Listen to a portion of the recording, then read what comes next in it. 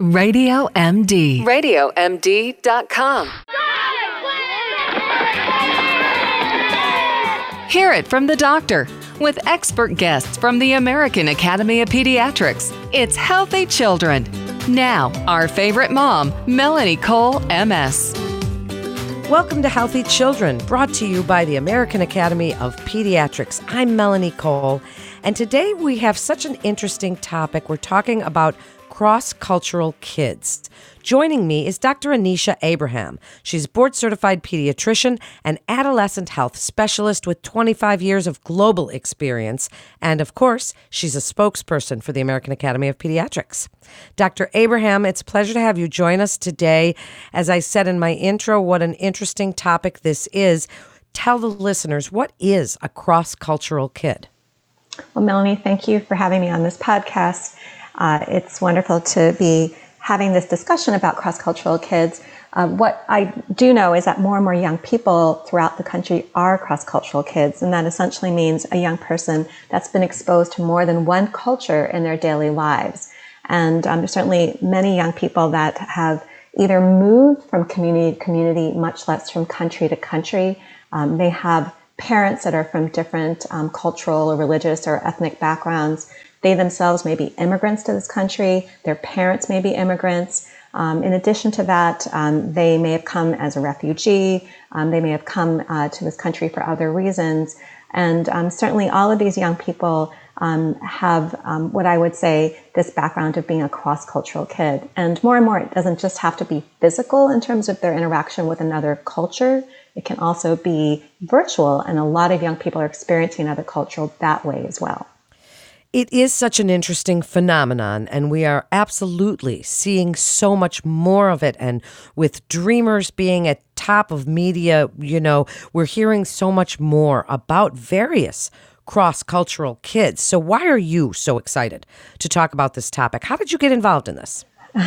Well, I have a very personal connection to this. My parents came from South India, and I was born as an Indian American, and I grew up in Delaware, and at the time there were very few young people that had my same experience. In fact, when I was growing up, if you saw another Indian family, you would actually stop your car and say hello. I was the first Indian American to graduate from my high school. And so for me, this issue of identity and belonging and who am I and where is my tribe were really important questions, particularly during my teen and young adult years. Since then, I've worked in many communities with young people that are cross-cultural. I was a military physician in the U.S. Army for many years, where young people are, again, moving from community to community. I've certainly worked with young people that also are refugees or have come from other countries. About 10 years ago, our family moved abroad, and we lived for 5 years in Hong Kong, and then for 5 years in Amsterdam, Netherlands. And so as a parent, I've also had the experience of taking care of young people, and meaning my own children, and having that cross-cultural experience, and certainly working with other kids in other countries.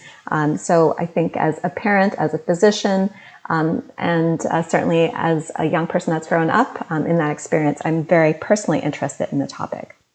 What a cool story, and what an interesting life that you have led. And I loved your story about how Indian people would stop and say hi to each other, because that does elicit in our minds such a warm, personal feeling. And for these kids now, it definitely might be a different feeling, and especially in today's climate. So while we're speaking about that, what are some of the challenges that you've seen that they face that you would like to help parents of cross-cultural kids with? Right. Well, there certainly are some challenges, and they can include this issue of knowing who it is that they identify most. As I mentioned, when I was growing up, not seeing many other young people that looked like me or had that same experience made me really wonder, who am I? Where do I belong? Who do I connect with most?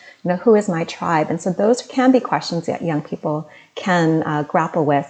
In addition to that, for people that are moving from place to place, they can also feel a tremendous sense of grief or loss. I certainly know this from working again with young people in the military and expat community, and even as a parent of kids that have moved very recently back to the United States, there can be that tremendous sense of loss. So those can be big issues. There's been certainly some research to support that adolescence can also be a more prolonged experience because they aren't seeing a homogenous culture and not everyone else is like them. So that whole idea of testing and trying things out can be a little bit different during adolescence when you've had that cross-cultural experience. So those are some of the things just to think about, again, when we have young people that are going through this, and again, things that we need to be aware of. Well, I certainly can see when you're saying that how teens especially, who already have all kinds of self-esteem and things going on, really, and drama, would feel like this is really a challenge. So tell us first, let's start with the families, and then we'll get into the school system, the community, and the pediatrician as well. How can families support cross-cultural kids if they are doing what you did and moving from one distinct culture to another, where there is maybe a little culture shock, where there is a different language spoke, where the schools are different? Tell us what families can do if they're in this situation, and really how's the best way to deal with it. Right. And we certainly will have to come back to what are some of the benefits, because there are some also very important strengths that come along with this. Why don't you do that first then? Why don't you talk about the benefits? Yes. Since we talked about the challenges, tell us how cool it is and how great it is to have this influence of so many amazing cultures within yourself. I mean, I think it's just awesome. Right. Well, I think some of the wonderful things that come with it, and certainly things that I've experienced myself, is also knowing that you can be more tolerant. You're more open to other views. You can be more adaptable. And if you think about this, these qualities are so important for young people, particularly in our kind of increasingly polarized country and world. The other really wonderful strength that young people can have from having a cross-cultural experience can be the gift of language. And I certainly know as an adult trying to learn a new language in another country, it's much harder when you're an adult than when you're a child. And my own kids have picked up several languages during our experience. So that gift of language can be another wonderful thing that can come along with this. Empathy is another one, cultural sensitivity. So these are all wonderful gifts that can come with having that exposure to more than one culture at a time. I couldn't agree with you more. And I think that kids that are not, and this isn't bashing anything, but they don't have that sense of what else is out there. And as you say, that increase of tolerance, that ability to see other people that are different and say, wow, I want to get to know that person. I want to understand their family and the way that they are and their foods and their, the way, the things that they do, their traditions. I think that is all wonderful. What you're doing is so cool. So now tell us how families can help. Well, probably the most important thing that I would recommend is having a conversation and talking about it. And you'd be surprised. I actually did a survey to look into this issue. And again, this was a survey of about 360 parents and teens around the country. So not a formal survey, but certainly just to get a sense of what some of these issues might be. And believe it or not, only half of young people said that they'd ever talked or received information about what it meant to be cross-cultural, and about 70% of parents had never really discussed these issues. And I can certainly say from my own upbringing, these were things that we really didn't talk about. Parents just assumed that we were going to do okay. And so I, again, would highly encourage parents to just have this conversation with their teenagers or their own children about, again, who is it that you identify with? Who is your tribe? Who are the circles or groups that you have friends in? What are the places or communities that you connect with right now? And what are harder for you? And what do you think of having this multicultural, cross-cultural life? Are there some areas that you think you'd like to perhaps improve in, or things that are really challenging for you? So just starting by talking about it is so important. And maybe just to build on this concept of talking about it, I would also just add using storytelling. And we all have a story.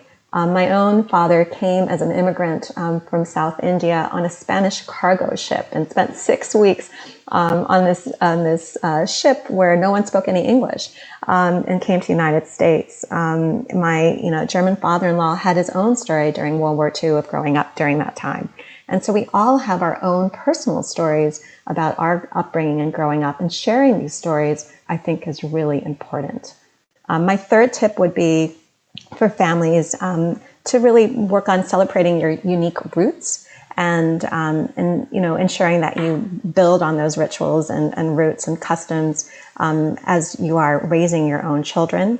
In our own family, we have this real hodgepodge right now of Indian, German, and American traditions, and we've picked up a little bit of Dutch and Chinese along the way. And I think being able to celebrate that is really important. Giving the gift of language, we've talked about how this can be such a strength for young people, but it doesn't just happen on its own. In fact, when I was growing up, my parents felt it was very important to speak in English, and that was, again, what was really encouraged at the time when I was a young person. And as a result, I never spoke back in our native language, Malayalam, perfectly, so I can understand it, but I can't speak it very well. And so encouraging kids not only to hear the language, but also to speak it back and make sure that it goes both ways, and giving that gift of language is really, really important. So these are some things just to think about in terms of families and what we can do to help young people that are cross-cultural. What great advice. And what about the schools and the community? I mean, because it would seem to me, I remember as a kid, that when we had maybe some exchange students from Guatemala or something, they stood up in front of the class and we're talking, 50 years ago. And certainly it was treated a little bit differently then, but I remember being so excited to meet these girls and to meet people and hear about it. So tell us what you want the schools and the community to do to make these kids feel like they'll fit in anywhere. Well, I think that creating belonging and connections is so important with both schools and the local community, because when young people feel that they have connections, that's protective, that gives them roots, that makes them feel good. When they don't feel connected, that's where they potentially can become vulnerable or not have those connections and not have those roots, and may potentially be at risk for other issues. I think it's really important for both schools and broader communities to think about how to create those connections. And that can, in some ways, be through providing activities where young people can be involved and to meet other people that are from either the school or the community. It's also ensuring that there is ways to educate the community or the school about other customs or rights. And you just brought up, again, having exchange students and how these students were able to get out and talk about those experiences in front of everyone else. So ensuring that schools have platforms to educate the broader community about some of the wonderful things that come out from these young people that have different backgrounds would be really important. The other piece that I would mention is for schools that have young people that are coming from different backgrounds or even experiencing move and transition, being aware of that, certainly ensuring that they're doing well in terms of those issues related to grief and loss, also checking in to make sure that they're integrating well and that they're not feeling that they're being bullied or that they are not being able to kind of cope with any of the differences or transition or change is really important. And along those lines, offering support, whether it's mental health or others, to ensure that transition process goes well. As we wrap up, and again, I say what a great topic, what would you like to leave parents with about cross-cultural kids that they may have themselves or they may know in the neighborhood or their children may be friends with at school, and ways that you want those parents to talk to their children so that there is tolerance? Because I think right now it is what we need to teach our children, just top of the list. So tell parents what you'd like them to know about how you would want them to treat your children in this situation. Well, I think that you've really brought up an important issue, which is that tolerance is so important right now. And this cross-cultural experience does create a greater sense of tolerance, but this is something that we want all families to be thinking about. And so ensuring that all of our kids are thinking as global kids, and that we are encouraging our young people to become global citizens, ones that can treat each other with respect and with tolerance and with openness and kindness would be some of the things that I would encourage families to think about. And along those lines, if they don't understand, opening themselves up to talk and to ask and to connect with people that might look different or have different backgrounds, maybe just one piece of that. Certainly well said. And thank you so much for coming on, Dr. Abraham, and telling us really interesting stories and the ways that we can all come together as communities, because we need that so badly right now. So thank you again. You're listening to Healthy Children, where all of our expert guests are provided by the American Academy of Pediatrics in conjunction with their consumer website, healthychildren.org. You can listen on Spotify, iTunes, TuneIn, Stitcher, Google Play, anywhere that podcasts are played, but we want you to listen at radiomd.com. Of course we do. Share this show with your friends and family. Share it with whoever you think in the community maybe needs to hear what Dr. Abraham was saying today. I know a few myself, and I'm sure you do as well. So share this show, and we can all learn together from the experts at the American Academy of Pediatrics. Until next time, I'm Melanie Cole for Radio MD. Healthy children, stay well.